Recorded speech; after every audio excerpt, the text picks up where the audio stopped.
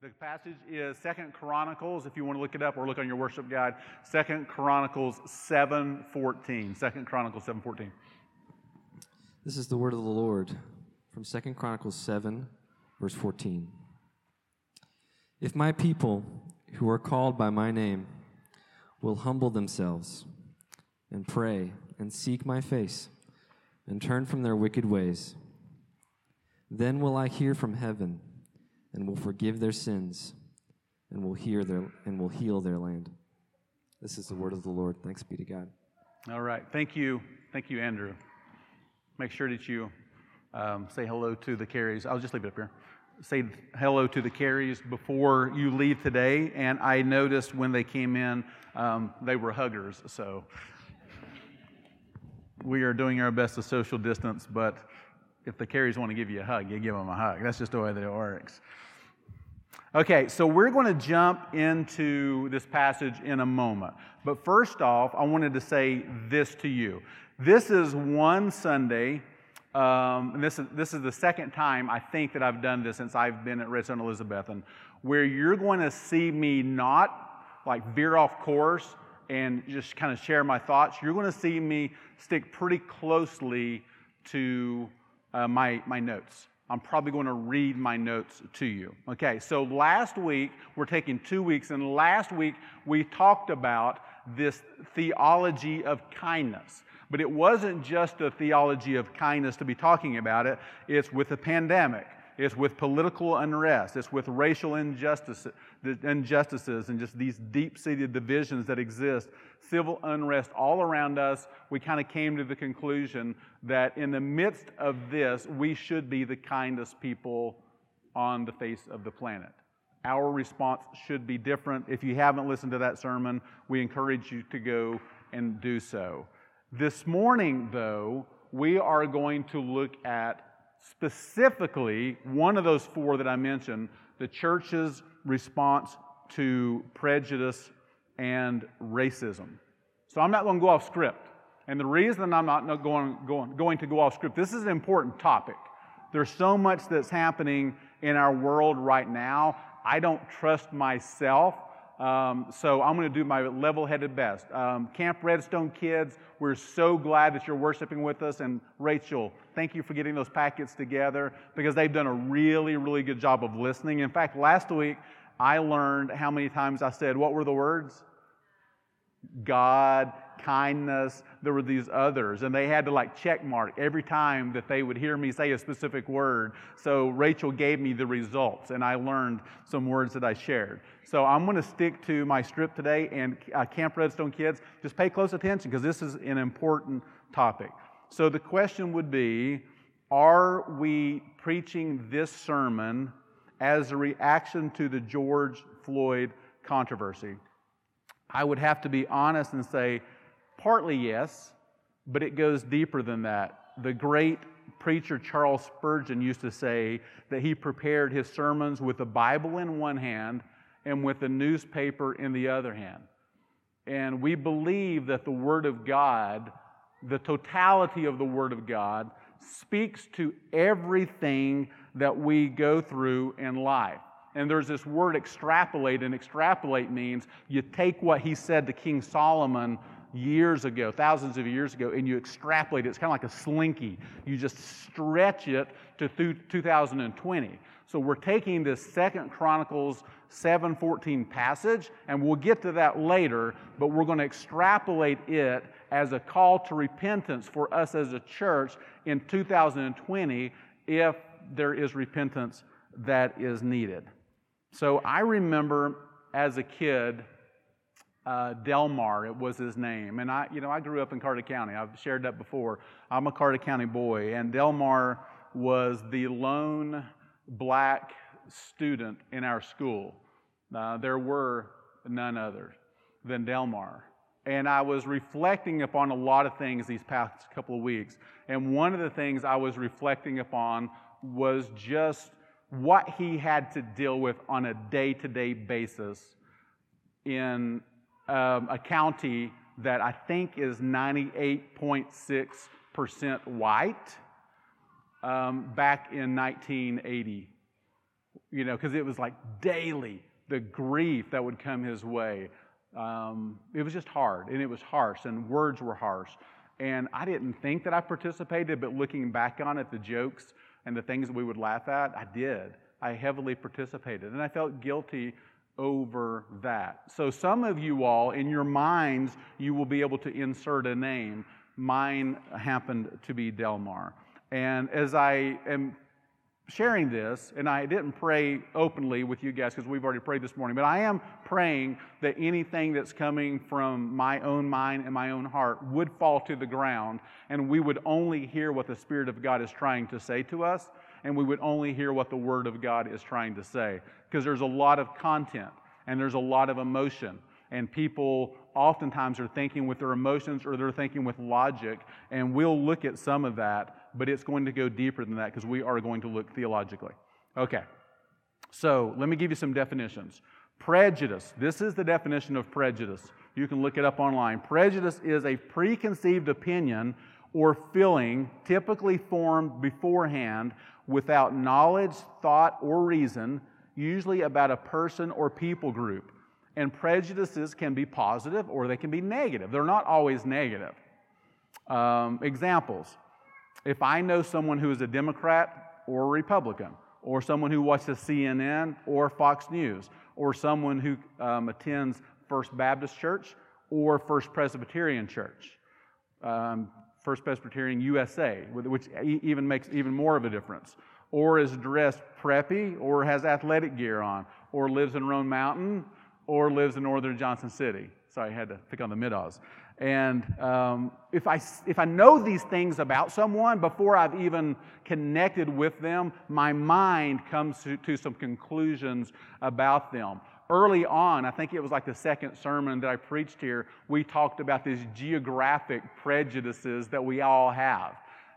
So the people in Nashville kind of make fun of the people in Knoxville, who kind of make fun of the people in the Tri-Cities, and Kingsport scoffs at Johnson City and scoffs, it goes on and on and on. And even in Carter County, it's like, oh, you're on the eastern side of Carter County. At least I'm on the western side. These prejudices are real. And that's not any kind of slam for anybody who lives on the eastern side of Carter County. I'm just saying that we do these things and we do not even realize it. So it's geography, it's skin color, it's socioeconomic status. So for Camp Redstone kids, kind of to summarize this for you guys, it's looking at the way someone dresses, the kind of car that their parents drive, the size or color of them, and you form an opinion about this person before you even get to know them. That's what prejudice is. Okay? Now, racism takes it a little bit deeper. So let me read the definition of racism. Racism is a belief or doctrine that inherent differences among the various human racial groups, determine cultural or individual achievement, usually involving the idea that one's race is superior to another race, or they have the right to dominate another race. And you form opinions about them before you even, realize it, just based upon those facts. Okay? So easy examples would be white supremacists that would say that they're superior to blacks. Everybody knows that that's a good example. A flipped example of that would be my son Caleb. He was on Nevis Island when his wife was in med school a couple years ago, and Nevis Island is like out in the Caribbean, and they were like the only white people on the island. And he somehow was got invited because he played college soccer to be on a soccer team, and they were having like a big game, and the center ref walked over to him and said, "You're white." He's like, "Yeah, I know." He's like, "You know that this is going to be a really hard match for you." He's like, "Well, why do you say that?" He said, "They're going to take it out on you because you're white." And he was like, "Okay, whatever." And then he tells a story about just war. They were going out of their way to hurt the white guy. So that's like the flip side. And we're not used to that. But he was like, "I was just glad to get out of that game alive. I had real pain, for a month or so." Then you look at Hitler. Hitler, who would say the Germans are superior, the Jews are dogs. In fact, so much so that the Jews should be killed. Those are extreme examples of prejudice, and the prejudices that we might delve into today may not be so extreme, but they may be real nonetheless. Okay, so these are cultural issues, these are social issues, these are political issues, these are civil issues, and these are even legal issues. And they're very complex. We all know that. But our desire is to address each of these and focus on them primarily, and this is key, as theological issues. So the lenses that we're looking through today aren't social or political or anything else. We're only looking at what the Word of God would say and what the gospel would say. So these are theological issues. Last week, because we're online, as a side note, I found myself kind of like going over here and going over there, and then later we found out that people were watching online, like a couple hundred people, and they saw me every once in a while, and then I would be gone, and then I would move around. So I'm trying really hard to stay here in the middle today. Okay, so this is going to take us to truth number one. Okay, truth number one is that all human life is valuable because we are made in the image of God. Okay? Because we are made in the image of God. Imago Dei. Imago Dei. Imago Dei. You all want to say that with me? I invite you to if you want to. Say Imago Dei. Okay, Imago Dei comes from Genesis 1:27, and it just says that we as human beings are made in the image of God. So it's a Latin phrase, and it means image of God. Imago Dei, image of God. So all of mankind was created in the image of God, in the likeness of God, with unique abilities that mirror the divine nature of our Creator, which other created beings do not possess. All individuals, all humans are created imago Dei. And therefore, borrowing from our Titus 3 passage that we looked at last week, and therefore they should be given, remember this, perfect courtesy. Perfect courtesy. Why? Because they're made in the image of Almighty God. The gospel is the great equalizer.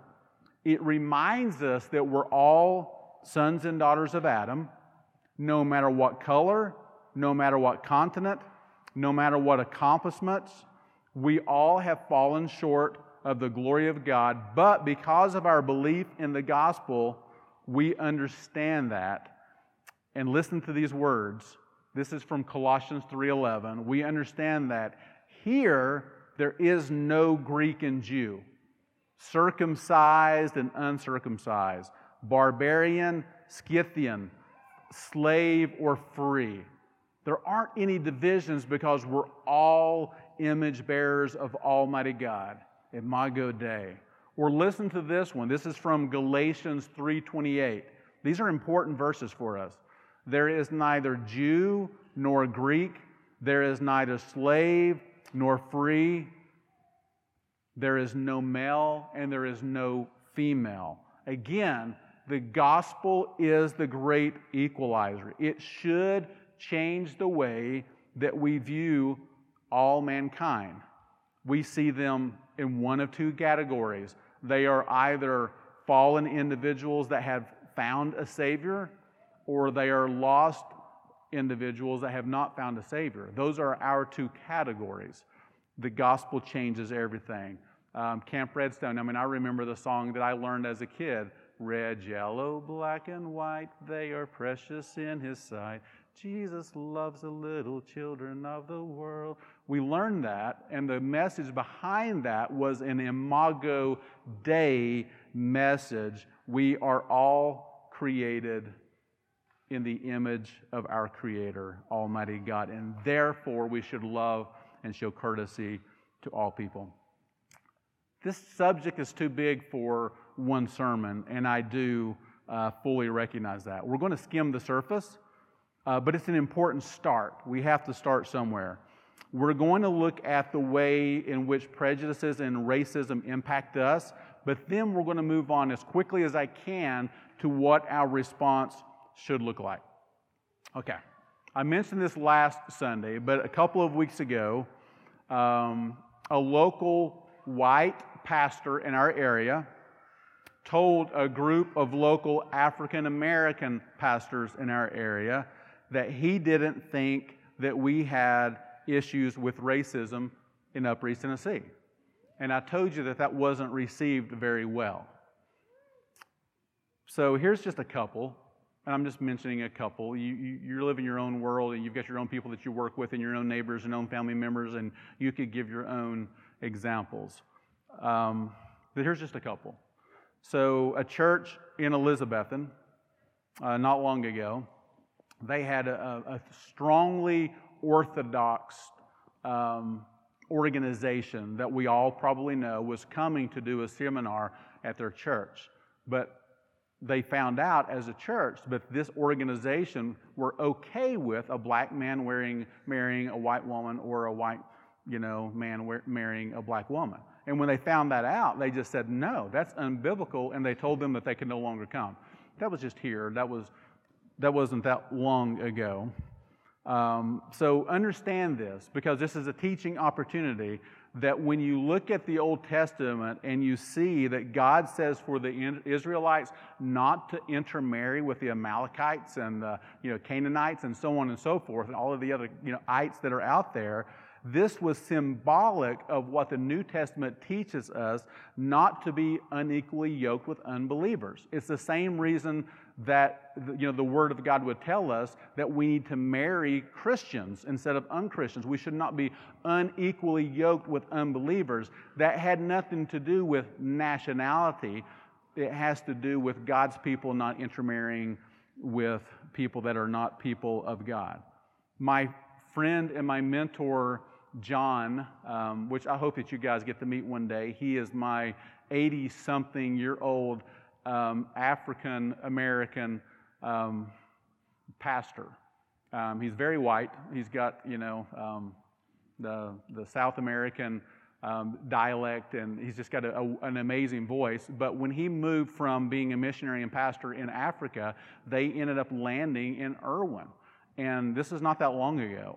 Okay, so he comes into Irwin, and sure enough, the KKK presented a flyer to him on his door. That's what they do to new people that move into the area. So, hey, we have a local KKK. We meet. If you're interested in this is how you would contact us. That's here, people. That's in our region. And that's, again, not too many years ago. I mentioned this one a couple of weeks ago, but I want to mention it again because it's made the news 3 times this week. So I referenced a few weeks ago that in our area that we had in Carter County, we had a protest 2 weeks ago. And at the protest, there was a couple things that showed up. One, an individual actually showed up with the rebel flag, and another individual actually showed up with a KKK hood. Okay, so I didn't mention that one before, but the rebel flag was the one that I mentioned. And then after looking at Romans 14 last week, I was like, this is a great example of what was happening in Romans 14. So again, if you missed that sermon, go back. If you don't know the passage, go back and read Romans 14. Because it's just a flag. There's nothing wrong with a flag. We're proud to be Southerners. There was a country song once upon a time that said that if the South would have won, we'd have it made. Is that in a song? Do y'all know that one?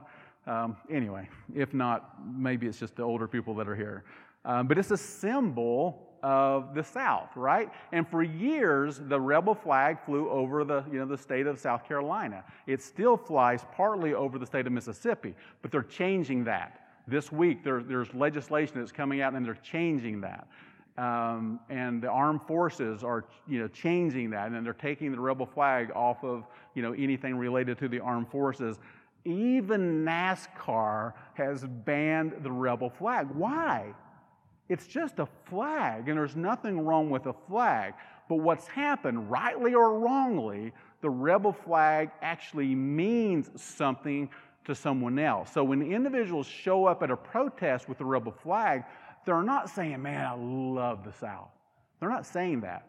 They're saying something deeper, and it's racist and it's prejudice, and the other people would know that. African Americans know that, and it causes pain, and it causes anger, and it causes frustration. So the question in Romans 14 would be, why would you do that if you know how people are going to receive that? And if you say, well, it shouldn't be that way, then jump into the debate, and let's help people to understand the true purpose behind the rebel flag. But it sounds like we've already lost that debate because it already symbolizes something else, so we have to love our brother more than we love our freedoms. That doesn't mean that there's anything wrong with the flag. It's just a flag. But if you take that flag and you bring it into an open space where there's already anger and there's already emotion and there's already people that feel like that there's people that are racist against them, when you flaunt that flag, you are saying something deeper. It is that we are better than you are, and we cannot do that. There's a lot of other examples. For the sake of time, I'm not going to go through them, but I would encourage you to consider this topic in view of Imago Dei, and we as a church have to be willing to respond to the living God. Okay, so do understand the behavior that we see today, from the protests and the riots to the burnings and the lootings, the political debate, it cannot and it will not bring about permanent change. We need to understand that. The well-meaning pastor who said a few weeks ago, quote unquote, that the answer can be found in the voting booth in November, he's simply wrong. The answer is not going to be found in the voting booth in November. There are no new laws eradicating the police force and defunding the police force, bringing in a new president. These will not fix prejudice and racism. I'm sorry, but they just will not. Why? Because the root of the problem is our very hearts, and only the gospel can bring about change there. Only when we understand, no matter our color, no matter our background, our fallen condition, compared to other people, it doesn't matter. My fallen condition and their fallen condition enables me to see the gospel and embrace God and understand His call. And His understanding, part of His call is that we show that we're Christians by the way that we love one another, that we are to love our neighbor, and that impacts color and these other prejudices at a deep level because it enables us to see beyond those things. Okay, side note. Lots of things are coming out of people's hearts right now. There are some who genuinely have a righteous anger, okay? And Jesus had a righteous anger. In fact, the Word of God says that we can be angry but not sin. So there are some individuals who have that right now. There are others who are allowing their anger to overflow to the point that they just want to hurt somebody, right? There are others that say, I don't want to hurt anybody, but man, I want to burn something. And there are others that would say, I just want a free TV out of this. This is a great opportunity for me to get something free. All of those are heart issues, and they're all different, but that's what confuses the message that's trying to be portrayed right now, and it helps or it hurts us from being able to hear the message because we see so many different responses, and a lot of them are not righteous. It's just sin in our hearts from the root issue of prejudice and racism. Okay, so our first step as a church then is to go before the Lord, and that's what we're doing right now, and it's a simple prayer. I borrowed this from the Psalms. It says, search our hearts, O God, and see if there be any wicked way within me. Okay? Do I inadvertently, maybe not intentionally, but do I inadvertently esteem myself higher than other people? Or even openly? Is it in my heart? How about the church universal? How have we done? Not just Redstone Elizabethan. Do we see different races coming together on Sundays? Do we see it in community groups? Again, not just in Elizabethan, but in general. And if not, why not? And how can we be a part of the solution instead of being passive? And that takes us to our second truth. And we're going to step into this because a lot of people may be hearing this and saying, he's talking to somebody else in the room, but he's not talking to me because I don't have any struggles here. Okay? So truth number 2, there are 2 types of repentance, individual and corporate. Individual and corporate sin, and individual and corporate repentance. Okay, so individual sin and repentance is easier. And I made last week, because we are so spread out, we made notes for you guys to fill out in your worship guide if you didn't see this, to make it a little bit easier for you, because I know that not everyone will be able to see this.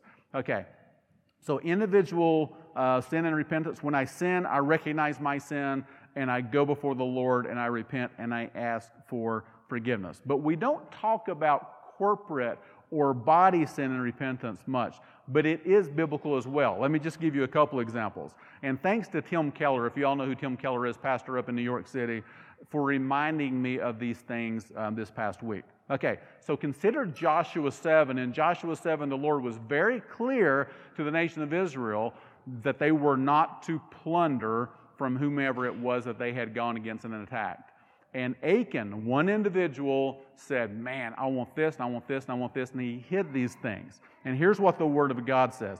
It did not say Achan did this, but rather it says, Israel has sinned, they have transgressed, and the punishment came upon the whole lot of Israel. And then they cried out and said, but Lord, what have we done? And the Lord was able to point to an individual that was a part of that body. If one part suffers, the whole body suffers with it. That's one example. There are several more.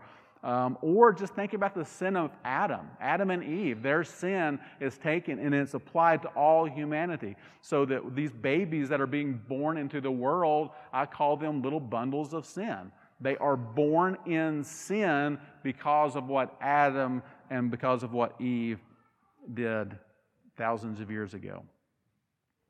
It's not always related to sin and judgment. In fact, sometimes it's just the opposite.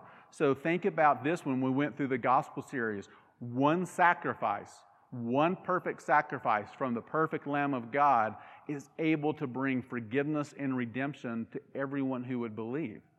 Okay? Do you see that? So there's blessings that can come as well. Or God saying that He will relent and not bring judgment upon Sodom and Gomorrah if there are only 10 righteous people in the city. Well, there weren't, unfortunately, but the Lord would have. Or even the blessing that comes from one believing spouse married to an unbeliever, that these blessings are passed on to the unbelieving spouse and the children. It's in 1 Corinthians 7:14. I don't understand all of that, but there's some benefit that exists corporately because of one individual who is a believer. Here's why this matters. Okay, you may be looking at me or at yourself and saying, I actually have no prejudice or racism in my heart. I mean, I really don't. Okay? Then I would go back and say, well, how about the church universal? How about the church in Upper East Tennessee? One body, many parts, one part suffers, we all suffer with it. Jesus prays in His high priestly prayer that we, the body of Christ, would be one as He and the Father are one. So finally, we're going to go back and we're going to look at the passage that Andrew read for us earlier. Before we do so, a little bit of a context here for this passage. So 2 Chronicles 7:14 is given to Solomon right after he has dedicated the temple. There is a time of jubilation. I mean, the Word of God is being proclaimed. People are worshiping. There's singing. There's dancing. There's drinking. There's a party that's taking place, okay? And it's a righteous party because the temple of God has been erected, and we need to celebrate that. And the Lord receives it, but then quickly He pivots. And He says, in this moment, you all are worshiping Me and you're following Me. But then He looks forward and says, pretty soon this mountaintop experience will be gone, and the sin in your heart is going to come out, and you're actually going to turn from Me. And when you do turn from Me, and when you do sin, and specifically I'm talking about racism and prejudice this morning, but He says, when you do, here's the prescription of how you can repent. Okay? And He starts this off in this passage. You may not have noticed it at first, but He gives us this great if-then scenario. Okay, there's this great if-then scenario. So if, first off, that just signifies a choice. We have a choice to make whether we repent or not. But he says, if you'll do this, then this is what will happen. And that's what I'm going to do for the rest of our sermon time this morning, is just to walk you through the if and the then. Okay, so here's a couple examples of if and then. If you stay out in the sun, then you will get burned. Okay, that's just the laws of nature. If you study hard every day, then you will probably pass the test. There's exceptions. That's a generalization. That's just the law of work ethic. Okay? If you clean your room, then you can go outside and play. And that comes from the law of mama, right? So if shows that there's a choice on our part, and then he would go to the then. So let's walk through the ifs. So we start off, my people who are called by my name. Truth number 3 is that this is a corporate if-then. Okay? Judgment and change in his if begins with the people of God. Judgment begins with the people of God. Change begins with the people of God. If we don't change, we have no chance of helping our world to change and to get this stuff out of their hearts and to turn to a Savior. 1 Peter 4:17 says it this way. It says, it is time for judgment to begin with the household of God. Because when we change, when our repentance produces fruit, it impacts everyone around us. It's the kind of repentance that sometimes brings one-on-one confession or corporate confession, or it changes our views, or it changes our opinions, or it changes our attitudes, okay? But it's that kind of repentance, because it's not this quick confession, but it changes our actions. We produce fruits in keeping with repentance. It's those kinds of things that the world can see, and it makes the gospel very, very attractive. But it has to come from the heart, okay? If not, if we are just looking at prejudice and racism and saying, yeah, man, he's right, we probably need to do a better job, I am so sorry, and then we go back and we continue doing what we were doing before, it's a false if-then confession. So, for example, if you don't tell your sister that you are sorry right now, then you cannot go outside and play baseball with Johnny and the boys. Okay? So there's an if and there's a then. But did you hear the then? Then I can't go play baseball. So if Johnny, if the boy looks at his sister and says, I'm sorry, and she says, okay, now you can go play, is that a true confession? No, I just want to play baseball, and I'll do whatever I have to get through the laws of mama for me to be able to play. But that is not true repentance. If we apologize individually or on behalf of the church, but it does enact some kind of a change, some action on our part, then it is a false if-then confession, and the Lord can see right through that. Okay.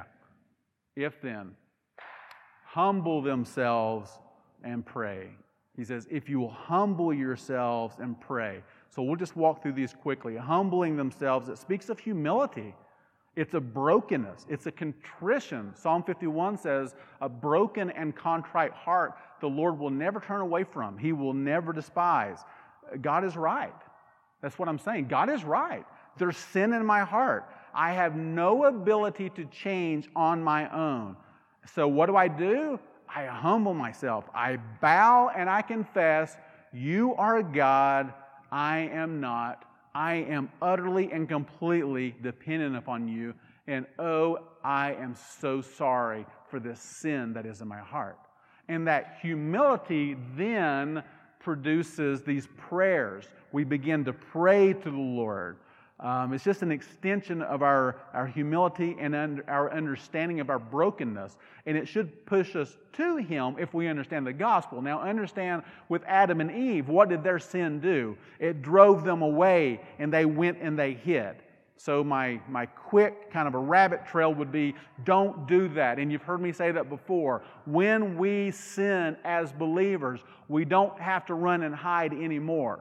Adam and Eve did so, the Lord came and He found them and He clothed them by killing an animal, which was a depiction of the fact that something would have to die to cover their sin.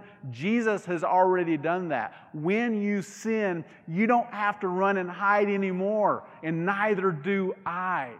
Okay? So it's the gospel that when we humble ourselves, and when we're broken before Him, we run to Him and we say, oh God, I am still in need of a Savior every single day. Because in these areas, I see that You're growing me and developing me, and I'm learning how to walk in Christ likeness.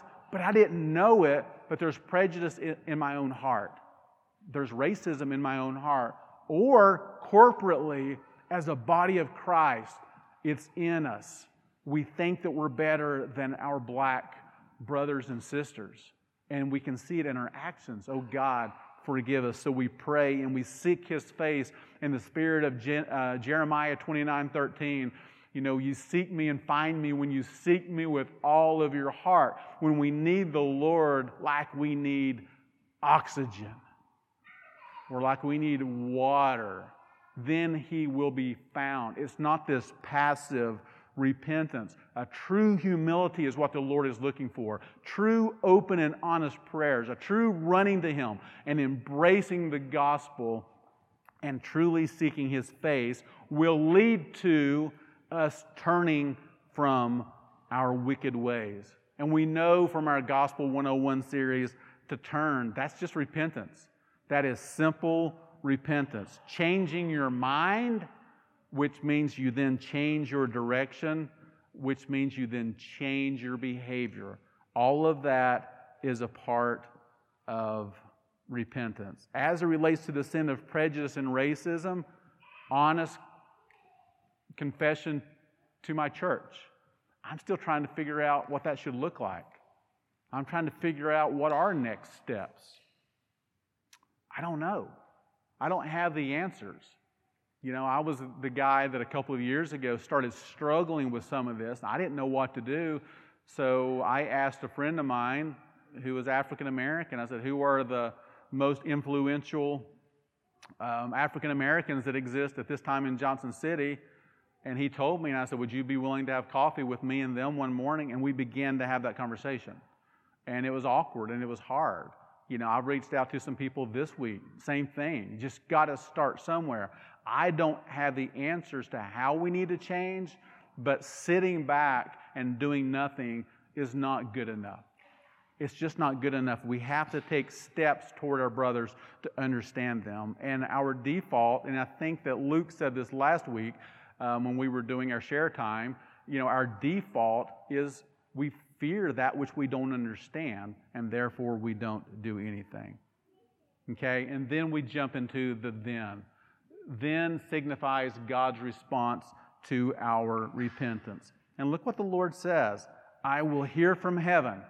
There's access. The veil has been torn through the body and blood of Christ. He says, I will hear from heaven. I will forgive their sin. 1 John 1:9, we know it well. If we confess our sins, He's faithful and He's just to forgive us of our sins and purify us from all unrighteousness. And then He says something remarkable. He says, I will heal their land. So it's not just their individual sins, it's collective, it's the nation. The only hope, and hear me on this, if you don't hear anything else, I love the South. I love Tennessee. I love Elizabethton, right? But I love America. The only hope that we have in America is the gospel. It's the only answer to the heart sin issue that is so prevalent in our society, which is quickly pivoting toward we hate Christians and what they stand for society. The only answer is the gospel. The only answer. But understand this. This is important so that you don't walk away with some kind of a false conclusion. Prejudice and racism are only one part of this situation that we are struggling with in America. They're one part of the bigger elephant. How do you eat an elephant? One bite at a time.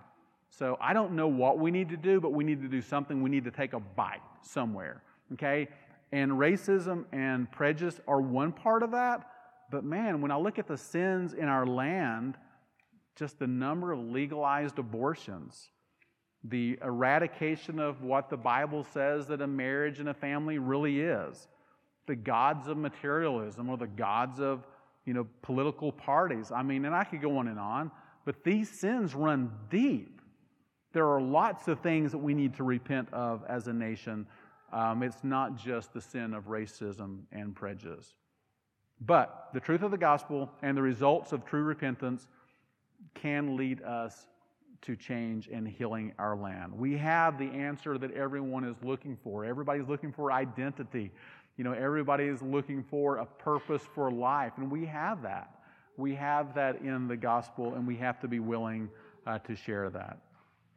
So, Imago Dei leads us to this. Imago Dei, in the image of God, all mankind are created in the image of God, in the likeness of God, unique abilities. I've said this earlier, that mirror the divine nature of God. We have to be willing to love everyone because of Imago Dei. So we should, because of the gospel, because of Imago Dei, we should esteem, I'm just borrowing from Scripture here, we should esteem others better than ourselves.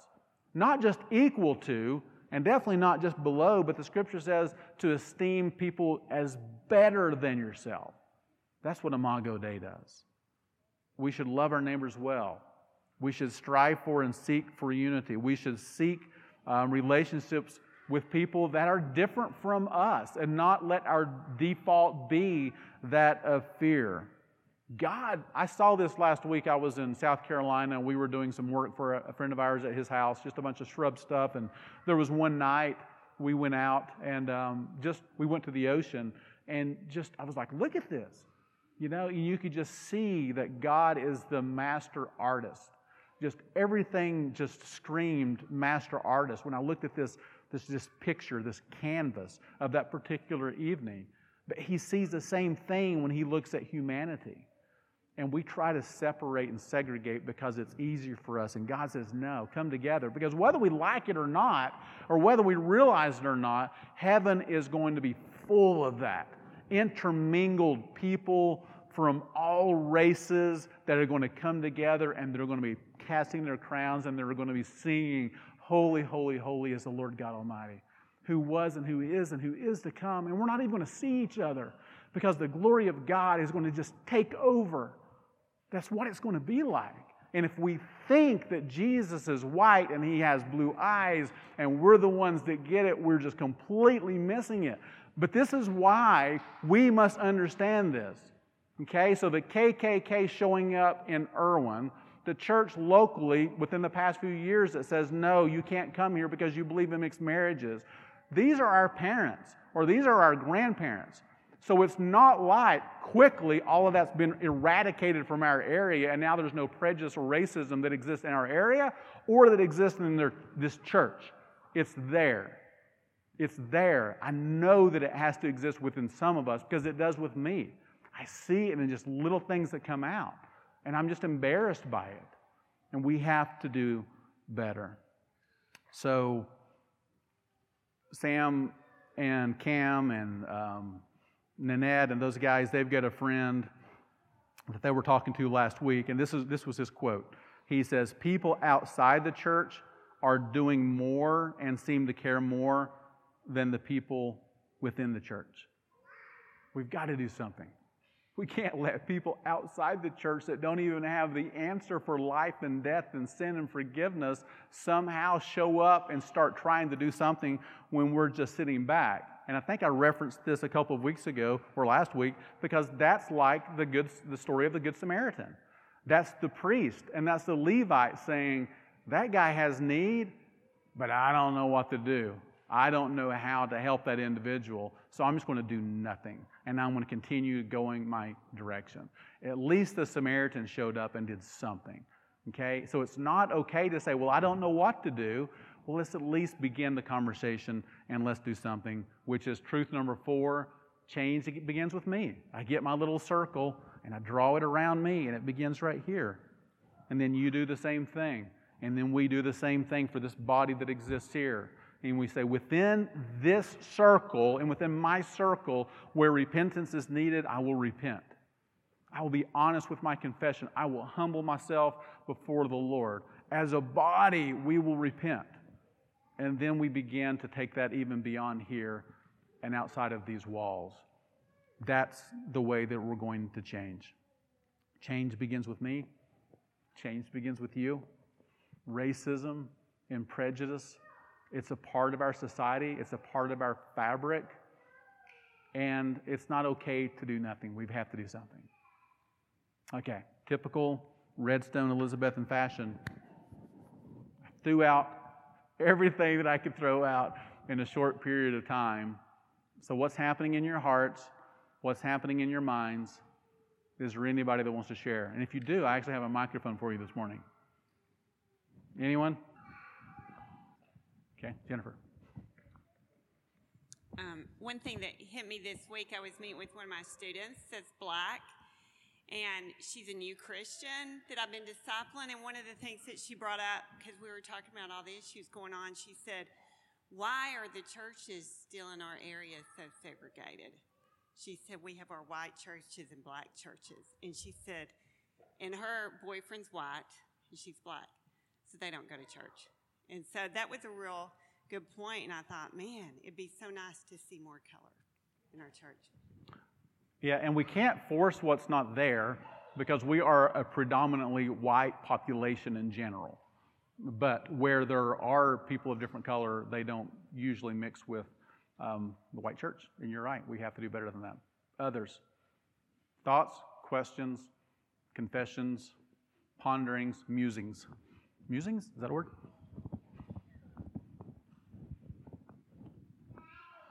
I did something that I think helped me a lot was to just get off of social media entirely and just look up things that I wanted to know about, wanted to research, and talk to people in actual conversations one-on-one when I felt the need to. And that helped me a lot because there's still a kind of, it's really easy to get defensive because there are people out there saying, you know, this is a problem and you need to consider if you're racist. And it's really easy to get just offended at the people that are doing that, not out of love, but just out of attacking and saying, you need to be the change, the church needs to do better, but it's like said in a really harsh way. So having avoided all of that so that I wouldn't have this kind of defensive reaction to all of there are a lot of people saying that, you know, black people should be lifted up, which I agree with, and then saying, but if you're white, you should be put down because you've done like wrong things, like being guilted for just being white. I think I don't, that's just hurt me at times seeing some of the things online. So taking myself out of that completely and just coming from a daily, in my life, in my realm of influence perspective has helped me be a lot more willing to just dig through things, because small or big or, you know, there are ways that I can improve. I've been thinking more about how I have prejudice or just assumptions against people that I see that are very different or have a certain accent or, you know, like all kinds of ways that my brain just kind of filters through my life experiences. That's true of all of us. It's not always just a black and white thing, but it's the people in our area. It's the people we're not used to interacting with. It's all kinds of people. And just asking Jesus to remove that filter of my experiences and culture and differences and seeing what he sees. And that includes the black community, which I don't interact with a lot around here. And so there's a lot of lack of experience there. But I think just removing myself from the virulence and the aggressiveness and the hatred online has really helped a lot with just calming down and seeking God personally and not thinking about, you know, everything else. So that's helped me a lot just to be humble. Yeah, thank you, Becca. Anyone else? Or next?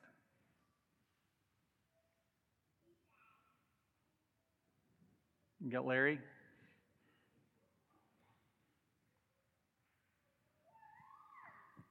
Yeah, I'll say, great, thank you, Jerry. That's really hit me. This week, I had a client at my job who was talking about some of the stuff going on, just current events, and he said some stuff that I didn't agree with, pretty prejudice, or just racist stuff that he said. And at the time, I didn't agree with him on the spot, but I didn't really disagree with him either. And in the professional setting, I always find that challenging. But this has really challenged me that, and talk with my wife a lot too, that in the sense that this does start with me, it does start with just being able to speak out against some of the stuff he said. And that's awkward in a professional setting, and it's awkward when I think about clients, that way, but I think that's really hit me confessionally that I didn't step up this week like I should have, and I'm going to really try to rectify that if I can. So thank you, Jerry. Thank you for the humility you approached it with. It's really struck a chord with me. Yeah, very good. Michelle. Yeah, Jerry, I appreciate what you said too and brought up, but just Larry, kind of going off what you said, the kind of the positive note that we have is that just like that, Imago Dei, it's not about our opinion. Like, you don't even have to present your opinion to that man. You can say, God, our Creator, has made us all image bearers, and because of that, I will humble myself to that. And and you can leave it at that, and then it's not about you. And the other cool thing is that we do have the answer. We have something to offer. And first we need to offer it to ourselves and say, hey, where do I stand in my heart? But that is Christ came to set us free, and we have that freedom to offer other people. And so I just think that's really special. It's really cool. We have it. Let's get it out there. Yeah, very good. Sunshine. Hey, before Sunshine speaks, let me just say this because it's bouncing around in my head.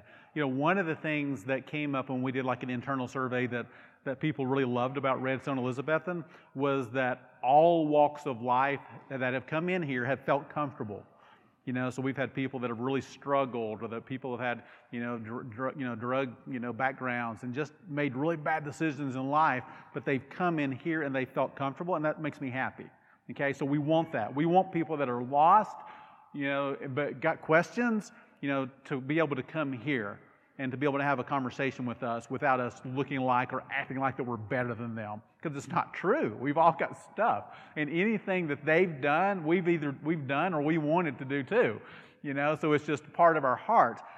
But I want it to be the same thing with just the different races. I want people of color, or just people that are different from us, to come into Redstone Elizabethan and just feel like that they were one of us. So we've got work to do. It's not there yet, but I do hope that is a part of our culture. Okay, Sunshine.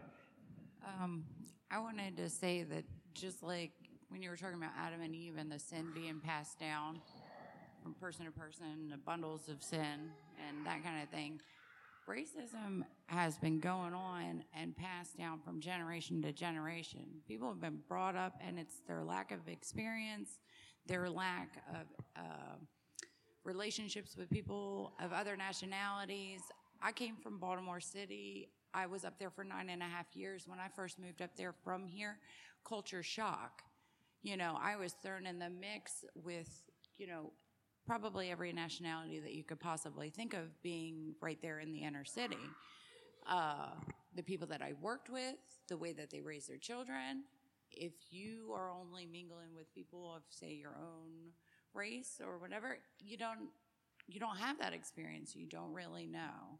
So I would just encourage you individually to maybe step outside your own comfort zone so that you can have those experiences. But people that have been born and raised and only solely live in this area do have a lack of understanding as far as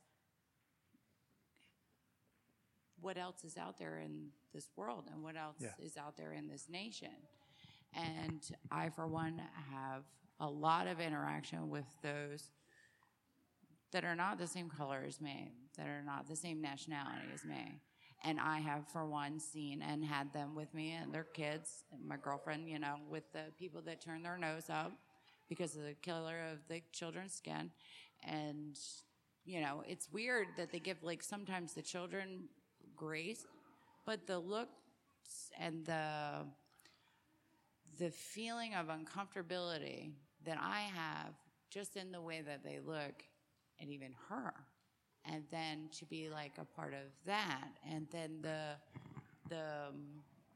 interaction that I see with people with my own children, and then the interaction that I see when I have them, and then the lack of interaction within, and it's weird in a way to watch these things kind of go down. But Yeah. I don't think that the church should compare themselves to the world necessarily, and step out so far that it's not coming from a really genuine place. I think that the church should kind of pray about it, and these things will happen oh so naturally. I'm not saying do something, I'm not saying don't do something, but I'm saying just try and expand your experience and expand those people that maybe you would ordinarily talk to, because we are all made, in God's image. Imago Dei? Yeah. Okay, I've got time for one more, maybe, if there is one more. Okay. Good, Tom. I was just thinking how probably part of what's going on right now is if you are, in our society, I think we're probably reaping the whirlwind of a worldview that, for instance, if you just take an evolutionary versus what we talked about this morning, created in the image of God approach. An evolutionary approach would see, the Australian Aborigines, as something between apes and people. Mm-hmm. And the Christian worldview is that we're one race. We're all descendants of Adam. And when Julie and I lived in South America, working among Yanomami Indians, a very primitive culture, hunters and gatherers, it was astounding to me that the problems that they had in their society, one guy deciding to steal some other guy's wife, were right out of country music songs right here in East Tennessee. And you realize we are one race. That the problems that we have, and that the Yanomami community have, and that the black community have, and that the Australian Aborigine community has, it's the same. It's a sin problem. And how the Christian worldview is a unifying perspective in that we are one race, a common need that is met through Jesus Christ, and that the more that we're able to share that message with the world is, I believe, a very unifying thing. Yeah.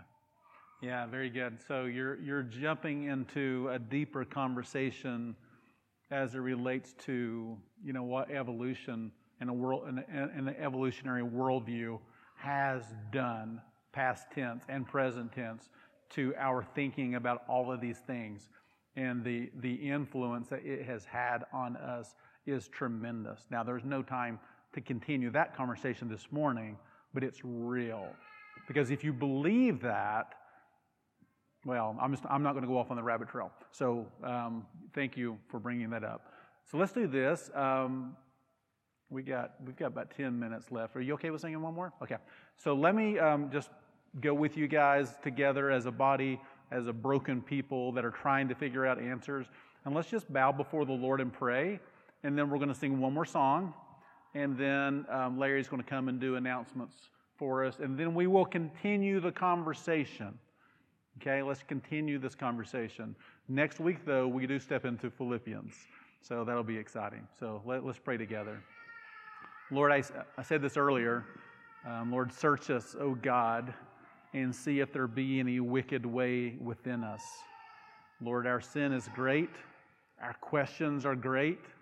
Our desire to do the right thing is great. Lord, in the gap of knowing what to do is great, we are just in dire need of you. Lord, we do rejoice, though. If nothing else, we've been reminded this morning that we have been created imago Dei, in the image of Almighty God. And that is why we have hope. And Lord, that is enough. We don't need more than that.